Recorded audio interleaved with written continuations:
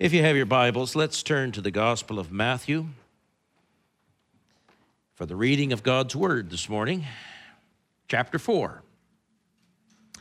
Over the last 6 weeks, I've been kind of looking at the three temptations of Christ. The two, but today is the third, so it seems that I'm here, and then we were away for camp, and before that I was here, and then I was away out in another situation. And so today is the last temptation of Jesus. But let me read for you, and follow along if you can, because I don't want you to think I'm leading you astray. Not that you would think that, but follow along. Matthew chapter 4. Beginning to read at verse 1 down to verse 11, so it's not very long. It says this, "Then Jesus was led by the Spirit into the desert to be tempted by the devil. After fasting 40 days and 40 nights, he was hungry. The tempter came to him and said, 'If you are the Son of God, tell these stones to become bread.' Well, Jesus answered, 'It is written, man does not live on bread alone, but on every word that comes from the mouth of God.' Then the devil took him to the holy city and had him stand on the highest point of the temple. It said, 'If you are the Son of God,' he said, 'throw yourself down, for it is written, he will command his angels concerning you, and they will lift you up on their hands, so that you will not strike your foot against a stone.' And Jesus answered him, 'It is also written, do not put the Lord your God to the test.' Again the devil took him to a very high mountain and showed him all the kingdoms of the world and their splendor. 'All this I will give you,' he said, 'if you will bow down and worship me.' And Jesus said to him, 'Away from me, Satan, for it is written, worship the Lord your God and serve him only.' Then the devil left him, and angels came and attended him." Let's pray. Our Father, we're thankful today for the opportunity that we have to be in this place. And Father, to worship you in the music and the ministry of the music. Father, in joining our hearts together as we have been led in praise and adoration to your throne and in supplication. And Father, as we in our spirits have bent our knees and bowed our heads before you, Father, in worship, Lord, we're thankful for this opportunity. And Father, we desire, Lord, to look into your word. We desire, Father, to know its truth and how it applies to us. Father, we desire to be followers of Jesus Christ, your Son. We desire to be taught by your Holy Spirit. We desire to claim this promise from John 16 that your Holy Spirit would come and he would teach us that deeper truth that Jesus spoke about, things that as we matured, we would be able to grasp and to hold on to more and to understand more and deeper things with you. And so, Father, today, Lord, here we are. And Father, I'm asking in Jesus' name that you would guide us along the paths of truth that you have prepared for everyone who's here and everyone who's listening at home. Father, show us your truth, that we would grow strong and understand and live in the kingdom of your Spirit in these days under the anointing that is so necessary to flow through your church into the world today. Father, guide us in this. Father, you know the needs of our hearts. Father, you know the needs of those who are here. And Lord, you know the needs of those who are sitting at home. And Father, you know the struggles that we face. Father, you know the agonies of our hearts that day after day we struggle with. And Father, day after day we agonize over. Father, and perhaps it's children that we hold to your throne. Perhaps it's our situations of life. Perhaps it's our finances. Perhaps it's our spiritual journey. But Father, wherever we find ourselves today, I'm asking, Lord, in Jesus' name, that your Holy Spirit would reach out and touch each one in the name of Jesus Christ. Heal and strengthen and bless and empower, and let your anointing rest over everyone. Father, help us to be all that you desire for us to be. Father, this morning as we look into your word, I'm asking, Lord, very sincerely, and Father, very humbly, you know my heart. I understand, Father, that what we need to hear doesn't come from this human mind or this human heart, but Father, it needs to come from your throne.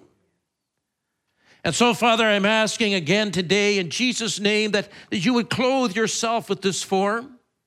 I'm asking, Father, that you would guide and guard the words of this mouth, that they would speak your truth.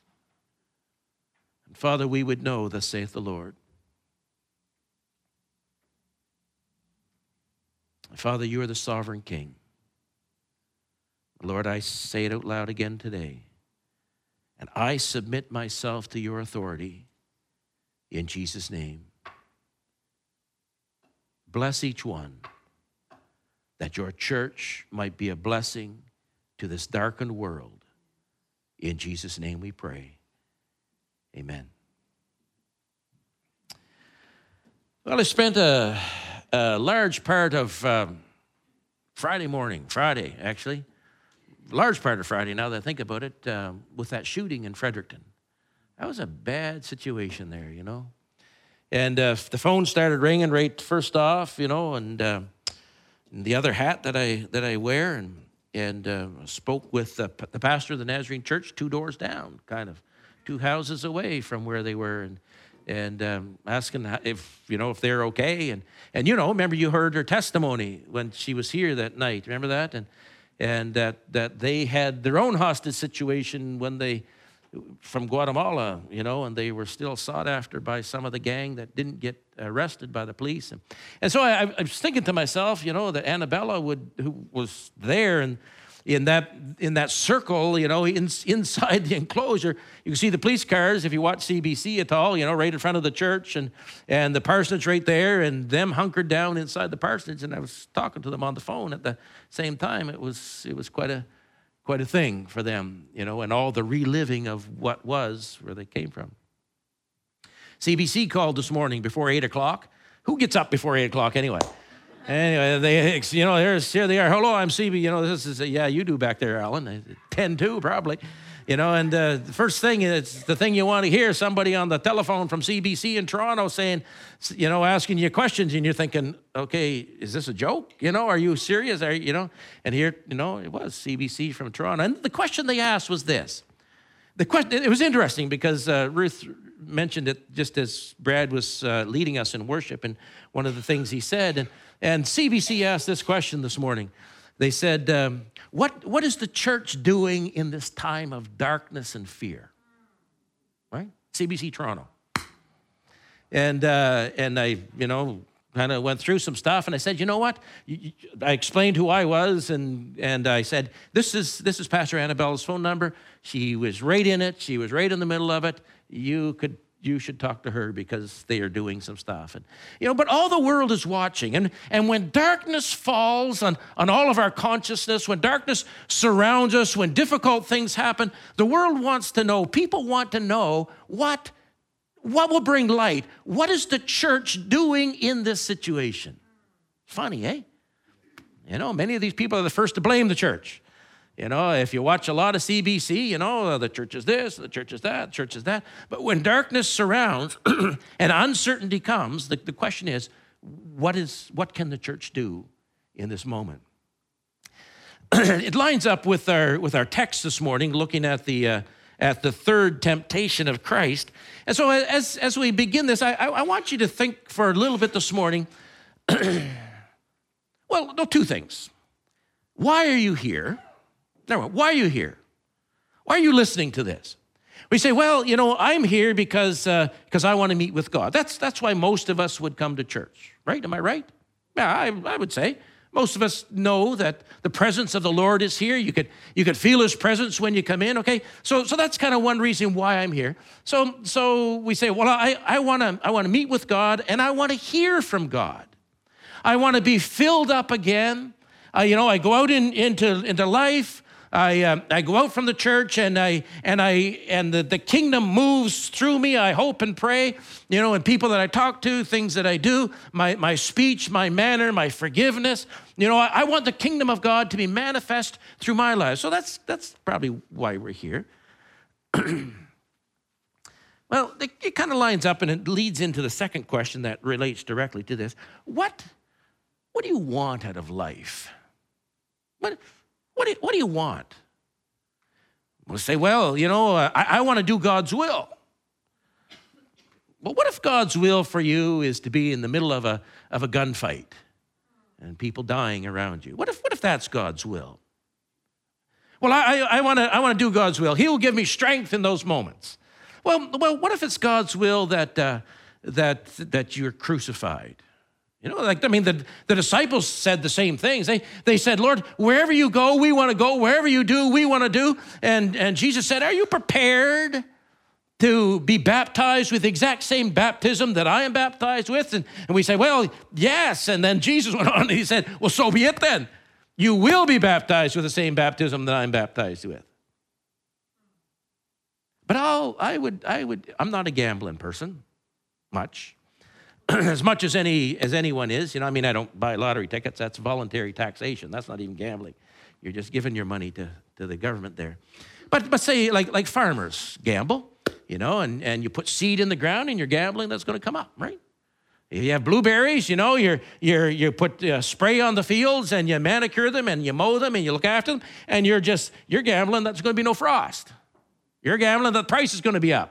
You're gambling that you're going to get a greater return than what you put in. That's part of life, So in that way, we're all kind of gamblers. But if I were a gambling man, I would probably say that a lot of people would attend a church or listen to a preacher so that their lives can be easier. They can find a way through the trauma or the trouble. They can find a way through the darkness. They could be successful. I have yet to meet anybody who wakes up I should think about this, who wakes up in the morning and says, today I'm really hoping to be miserable and hoping that I fail. Now it's not my wife, but I do know some wives who think that way. They get up first thing I don't mean the morning thing, I get those little coffee cups from people that say coffee, coffee, coffee, coffee, coffee. Shut up, coffee, coffee, coffee, coffee, coffee. Or another one that someone gave me and they said, it's just way too early for you to be saying anything. And we have that, but none of us get up in the morning and say, well, I hope today fails, absolutely. I hope today is a really miserable day. We get up in the morning, we say, it's a great day out, and I got things to do, and I got places to go, and Lord, help me today to get through this. We want to be successful in life and living. Okay, so we move through this, and notice here, notice here that Jesus was led by the Spirit into the wilderness for a specific purpose, and that was to be tempted by the devil. That doesn't sound really spiritual to me. I would kind of be thinking to myself, Jesus was led by the Spirit to host a great revival. Jesus was led by the Spirit to begin a great evangelistic crusade with Osmel in Manzanillo. That's where we want to be. We want to see the excitement of what it is to be led by the Spirit to do great things for the glory of God. But Jesus was led by the Spirit to be tempted by the devil at his weakest point.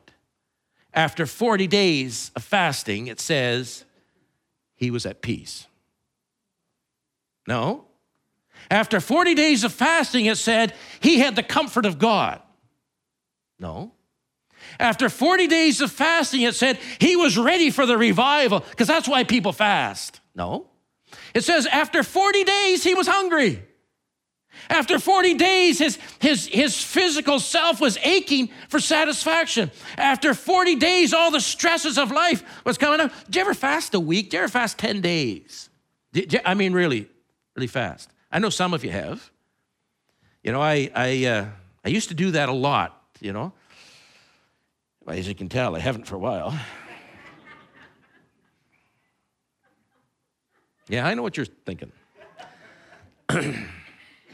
But, you know, after, let me think, after about 3 days, there's this temptation comes into my mind about a cup of red rose tea and a ginger snap cookie.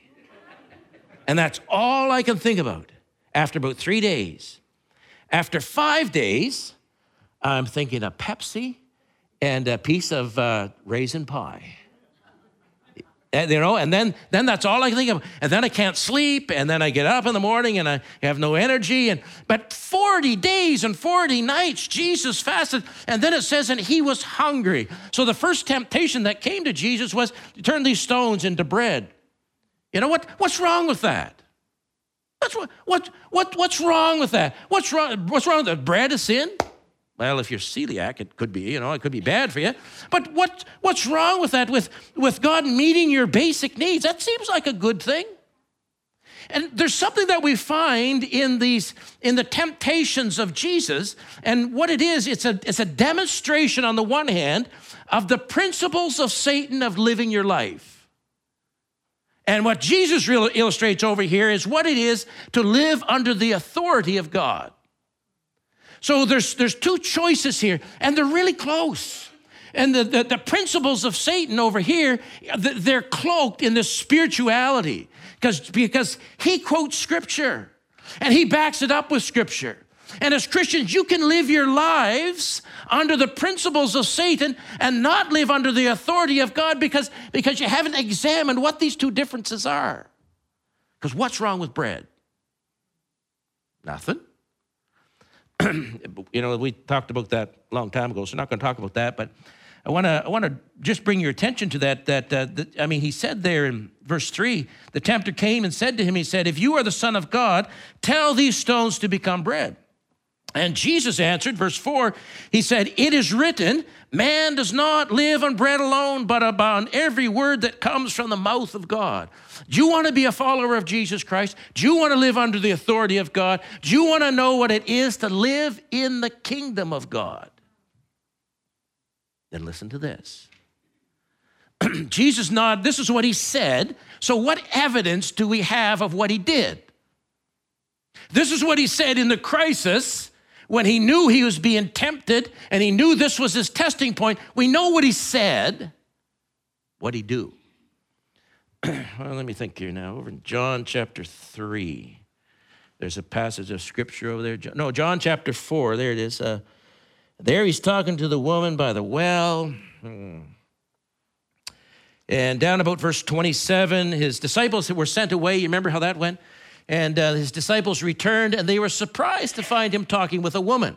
But no one asked him, you know, what do you want, or why are you talking to her? And verse 28 says, then leaving her water jar, the woman, she went back, and she got all that. And there it is, verse 31. Meanwhile, his disciples urged him. They said, Rabbi, you got to be hungry. Eat something. Okay, now we know what he said back in Matthew, but here's what he did in John. They said, Rabbi, you must be hungry, so eat something. He said to them, he said, I have food to eat that you know nothing about. That's interesting. His disciples said to each other, could someone have brought him food? Verse 34 says, my food, said Jesus, is to do the will of him who sent me and to finish his work. Okay, well, wait a minute. Let's just hold on a minute. Let's go back over to Matthew chapter 4. Jesus said, it is written, man does not live on bread alone, but on every word that comes from the mouth of God. So Jesus' response here was, he says, when you live under the authority of God, it's important to know what is God's will in this situation. You know, not all those who say unto me, Lord, Lord, will enter into the kingdom of heaven, but only those who do the will of my Father which is in heaven. Doing the will of God is pretty important then. Jeremiah chapter 1:1 is there, or chapter 1, about verse 11, 12, 13, 14, let's say. It goes something to the effect of that God is seeking for those who would do his will. You see, so knowing the will of God in all these situations is really important. Well, the tempter went on. Verse 2, he took Jesus to the highest point in the temple. Well, what does that say anyway? Again, verse 8 says, again, the devil took him to a very high, no, that's not that. That's a very high mountain. We don't want that one.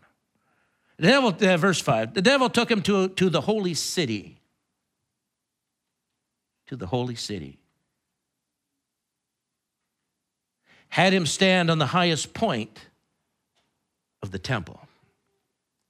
You know, remember a couple weeks ago we talked about that, just to refresh your memory. You remember there, it was that he went to the holy city.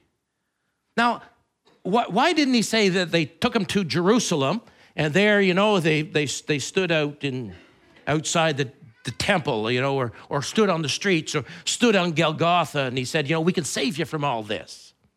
But he took him and he calls it the holy city. You know, and remember how we talked about that sometimes, you know, as we move through, the enemy says to us, you know, I can take you to the very pinnacle of spiritual authority and spiritual power. I can help you rise through the ranks of the career as a pastor, as a district superintendent, as a general, or as a pope. I can set you on the highest point of what everyone calls holy. And you can make this grand entrance, and because the Bible says that you can float down there and you can have this great authority and all of that, you know, that you get to the very highest point of this. The devil says, I can take you there. Well, wait a minute. What? Why? What does that mean even? Jesus' response to him tells us some interesting things. He said, it is also written, do not put the Lord your God to the test. Living under the authority or under the principles. The authority of God or the principles of Satan. You see, under the principles of Satan, we say, I'm going to be Pope. Under the authority of God, we say, I'm going to be obedient to the Father. And I can be working with a tribe of lepers. It doesn't matter, as long as I'm under the authority of the Father. This says, I need to rise. I'm doing this. I'm going here. I'm going to be a somebody. This over here says, I'm content to be under the hand of God. I'm content to fly my little plane like the Elliot. You remember him? Flew the plane up the jungle, died there in the sands. He bled out with a spear stuck into him. His family went back up and won the tribe. I'm content to let my life bleed out on the sands of some shore where no one knows about Jesus and no one maybe would ever know what happened, because I'm living under the authority of God. This one, this is a curious one. This one, as I was praying about it this morning, you know, I guess I just, I was thinking of the Israelites, you know, because, I mean, they were God's people, right? And as God was forming them and they were going into this new land, there was a danger that arose. Remember, and Revelation talks about Revelation chapter 2, verse 14, actually. As he's talking to the churches there, he says, you know what? I have something against you, that you hold to this doctrine of Balaam, you know, who encouraged the people to sin, and so they died in their sins, you know. And then you can read about this, the whole story of Balaam in Numbers 22, 23, 24. But down there, it was where where as they were coming into the land, this one king, I think his name was Balak, wasn't it? Anybody remember the story? Balak? And Balak came to Balaam because Balaam was a prophet. And when this, before everyone knew about the Israelites and knew about who God was, Balaam and God had a relationship that Balaam could actually speak the truth. And so Balak called Balaam and said, Balaam, come on over here. I'm going to give you silver and gold. I want you to curse these people.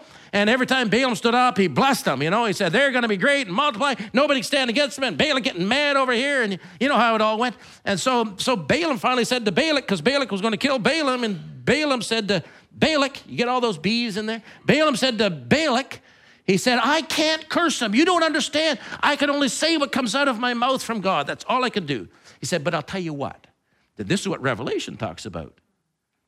You tell them to come to one of the feasts of Peor, was called. It was a fertility feast, and have all the temple prostitutes there to seduce the young Israelite men. And then we'll see what happens at the next battle. Because you see, they think they are standing at the holy city at the highest point. They can't get any higher than this. They can't fall. They can't do anything wrong, that I'm going to bless them no matter what. See, that's living under the principles of Satan, when the authority of God says, I want to bless you, but listen to me. You know what happened? Every one of those Israelite men were killed. Because you can't play with that fire over there and to survive in the plan of God. You can't do it. You read about it. Revelation chapter 2, verse 14, and Numbers 22, 23, 24. So we come to the third one. Again, the devil took him to a very high mountain and showed him all the kingdoms of the world and their splendor. Now, in the second temptation, you notice he took him to a high point.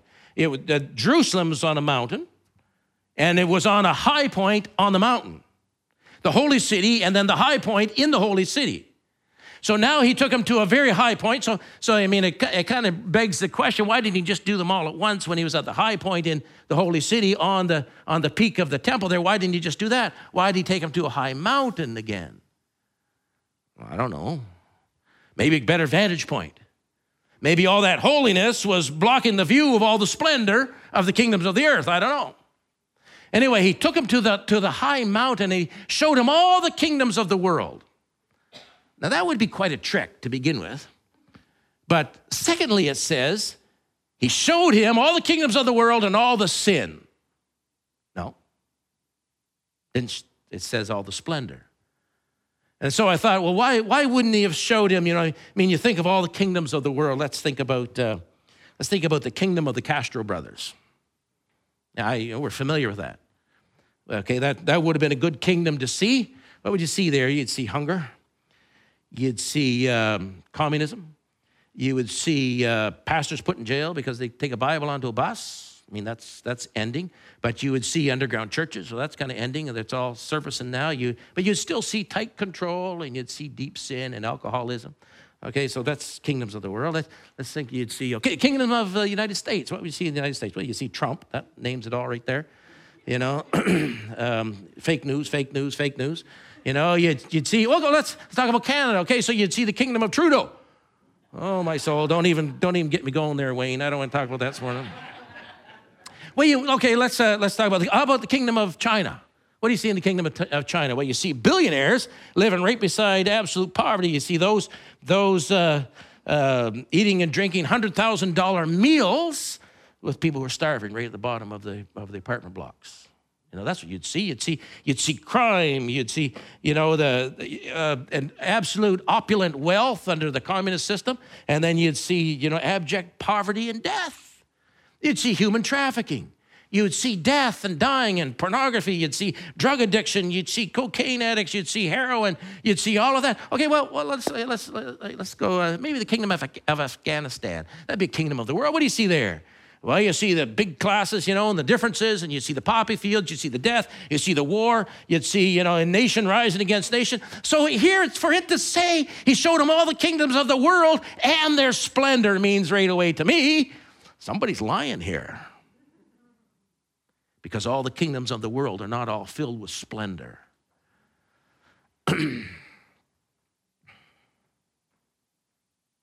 Notice what Jesus said. You see, Satan showed him all the kingdoms of the world and their splendor. And he said, all this I will give you if you bow down and worship me. And Jesus' response here was worship the Lord your God and serve only him. Living under the authority of God. Knowing his word. What he calls me to in humility maybe is on the sands as I step out of a plane and you're shot full of arrows, dying. That's okay. God calls me to that. I live under that authority.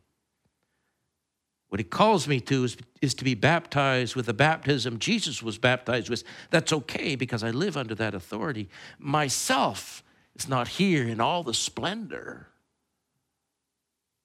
in all the spiritual mountaintops, in all the physical mountaintops, in all the human mountaintops. The authority is here because I recognize his authority and I choose to live under that authority. Seek ye first the kingdom of God and his righteousness. All these things will be added unto you. Things. You know, it says that? All these things will be added unto you. All the kingdoms of the world. I didn't know what splendor is. I know what it is. People say, well, how would you use splendor in a sentence? You'd say, man, you look splendiferous. Is that even a word? Yeah, I think it is, right? Let's say it is. If you don't know any different, I'm going to say it is.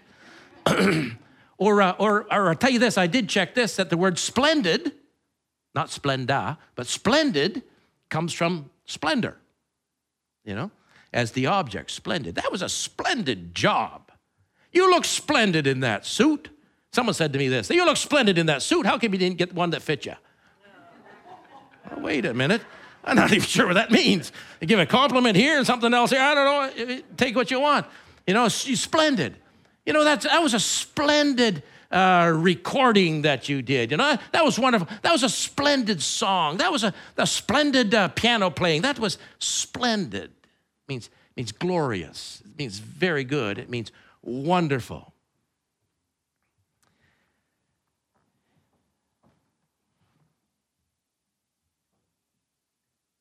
Two words come out of this temptation to me.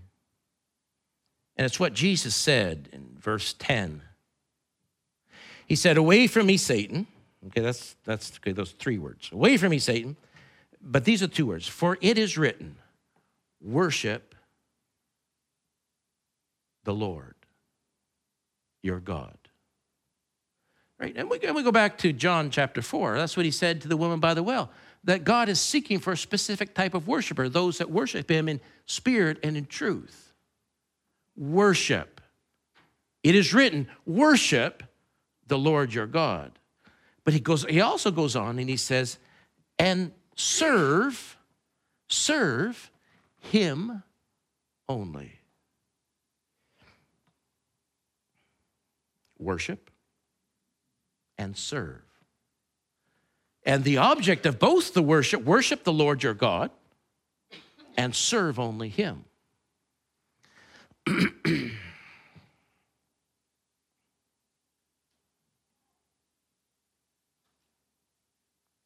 I remember coming back from Cuba one time, and it was just after Hurricane Matthew or Katrina. Maybe it was Katrina.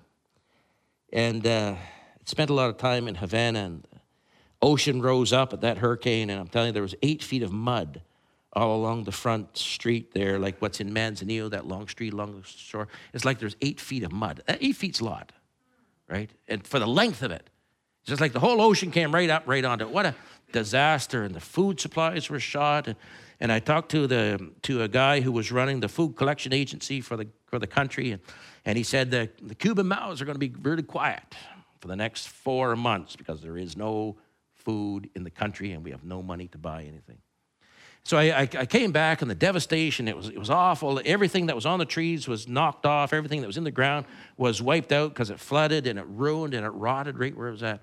And I came back. I flew into Toronto, and I got off on the 401. I came out of the entryway and got onto the 401, and 4 limousines passed me. And this overwhelming urge to throw up, I had to pull off and get my breath because I was going to be sick.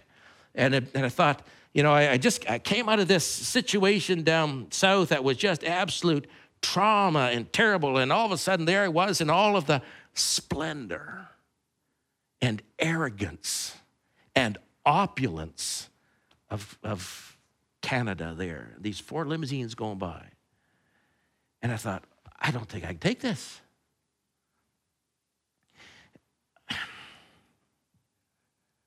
It has forever put into my mind this principle, and I guess I'm going to call it one of the third principles of how Satan wants the Christian to live and how he tempts the Christian, how he tempts the church, is that everything we do needs to be splendid, not necessarily faithful. You understand the difference? I can say this because I know you, and this does not apply to anyone here. But sometimes I really struggle. I really struggle with Canadian wealth. And I really struggle with how we want splendor around us, how we build our lives in that. And I know that we're, here in Atlantic Canada, we're pretty humble people. I know that. I can say that. But I'm telling you, God looks for worshipers who worship him in spirit and in truth. And what that means is worshipers who worship him in humility and sincerity, and in knowing that he is the sovereign king of all that is. And he just asks you to come to his throne. He invites you. He prepares you. He washes you. He cleanses you. He puts a new robe of righteousness on you, and he brings you to that place. And the question is, why? The question is, why? So I can have this splendidness over here. The question is why? So I can go to church and I can have this splendid something poured into my life, and I can take everything to him. Well, 80% of the world is going hungry, and we're 20%, but we're going to eat 80% of the food, and I can do this over here. Is that? No, I know that's not why. We desire to live under the authority of God. And I'm looking at you, and I'm looking into your faces, and I know you. I know what your lives are like, and I know that's what you desire. You desire to live under the authority of God. Principles of Satan say, you deserve this splendor.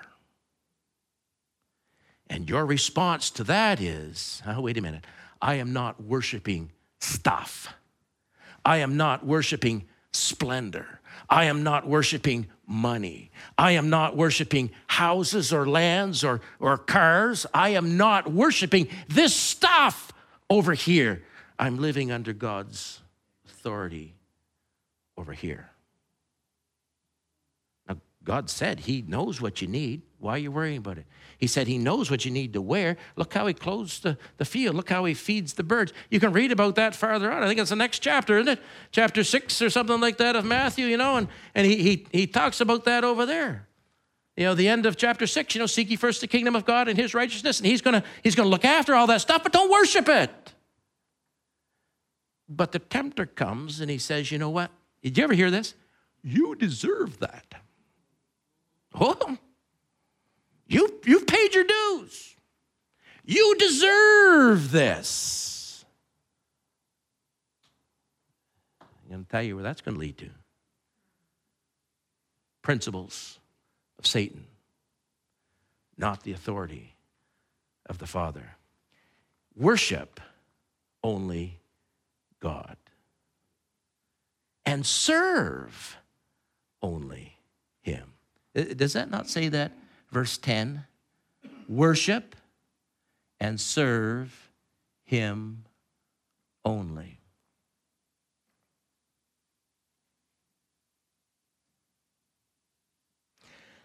So Friday I was talking to a lot of people about the shooting thing. And I'm going to tell you something. This new job is not glorious. People say, congratulations on the promotion. And I'm saying it's condolences. It's not congratulations. This is not glorious. When you have someone on the other end of the phone hiding in a closet, hoping the shooter doesn't come by. It's not glorious. And I come away from it thinking, Lord, how can I serve you in this? There's no acclamation. There's no splendidness. There's no, what a splendid event that was. There's none of that. There's simply God saying this. I put you there for such a time as this. Just listen to what I'm telling you. Serve only him. The enemy says, look at all that splendor. Wow, that's a great job. Not. Serve only him. Well, I hope you came to church today to be encouraged. Because I do want to encourage you. Because I believe in you. I believe that everyone here, let's go over the crowd here for a minute. I believe that everyone here wants to live under the authority of the Father. I believe that. I can look in your faces, I can see that. And when the tempter comes in your weakest moment that you're hungry, and you can be hungry for companionship. You can be hungry for money, because you're running out at the end of the month and there's too many weeks left. You can be hungry for food. You can be hungry for recognition. After starving for all of these things, the devil comes by and he says, you deserve this. And you say, no, man shall not live by bread alone. And you can substitute bread for companionship. You can substitute bread for what perceived needs are. You can substitute bread for all those other things. Man shall not live by bread alone. Man shall not live by companionship alone. Man shall not live by whatever else alone, but by the word that proceeds from the mouth of the Father. And when you look at your career, or look at where you're going, you look at your place of significance, and how you gain significance, and you can look, because the devil comes by and he says, who do you think you are anyway? You're this is what the devil says to us. And I'm not the only one he says, you think you're somebody? You're not a somebody. There's always somebody greater than you. Don't judge yourself by someone else's accomplishments. Judge yourself by who you were yesterday. And say, today is a different day, because I'm a child of God, and I'm living under the authority of God. And when he takes you to the high mountain, and you look out over all the vast sea of how splendid the world is, wouldn't it be great to go on a cruise? Now, and I like to eat too much, and that's all they do, it sounds to me, like on a cruise. I've never been on one. Don't really want to go on one, because I'd have to roll off, you know what I'm saying? I don't know. I know my weakness. My weakness is raisin pie and lemon pie and all that good stuff to eat, but the splendid, you sit on the mountaintop, you see it all, and you think, Lord, is that all for me? Can I have all that? And am I worshiping that? House, car, land, bank account, RRSP. Am I worshiping that stuff? Or am I worshiping you? Here, living under the authority of your word, your kingdom, and your presence. I want to worship only the Father. I want to serve only the Father. And if that means I get out of that plane, up that river in the Amazon someplace, get shot full of arrows, so be it. For such a time as this, you are placed in this place under his authority. That's all I'm going to say about that. Let's pray. Our Father, this morning we are thankful, Lord, for the opportunity that we have, Lord, to be in your kingdom. Father, even to know about your kingdom. Father, that you have made a way for us to know you and to come to you and to be a part of your family through the blood of Jesus Christ. And Father, I'm asking, Lord, in Jesus' name, that you would guide us and lead us as we sing this last song. For Father, sometimes we struggle with significance and we struggle with recognition and we struggle with things of the world and all of their splendor when Father, we need to be struggling with worshiping you, living under your authority, and serving only you, where we find ourselves today. Father, I'm asking, Lord, in Jesus' name, that you would have your way on our hearts and lives this morning. And Father, where we are and what we're about, I'm asking, Lord, that your Holy Spirit would guide us and show us your will, that we can serve you more effectively. Father, let your spirit of humility surround us, that we know and understand that for such a time as this, you have prepared this people. For such a time as this, you have prepared these men and women. For such a time as this, you are preparing this church to live under your authority, and that we would be your people, and we would worship only you. And so, Father, let me say again, I recognize your sovereignty. I recognize that you are the creator one, and I am not. And Lord, I submit myself. And Father, in the name of Jesus Christ, I submit this church that you have placed me in this position in. I submit this church under your authority. You are the head. We're the body.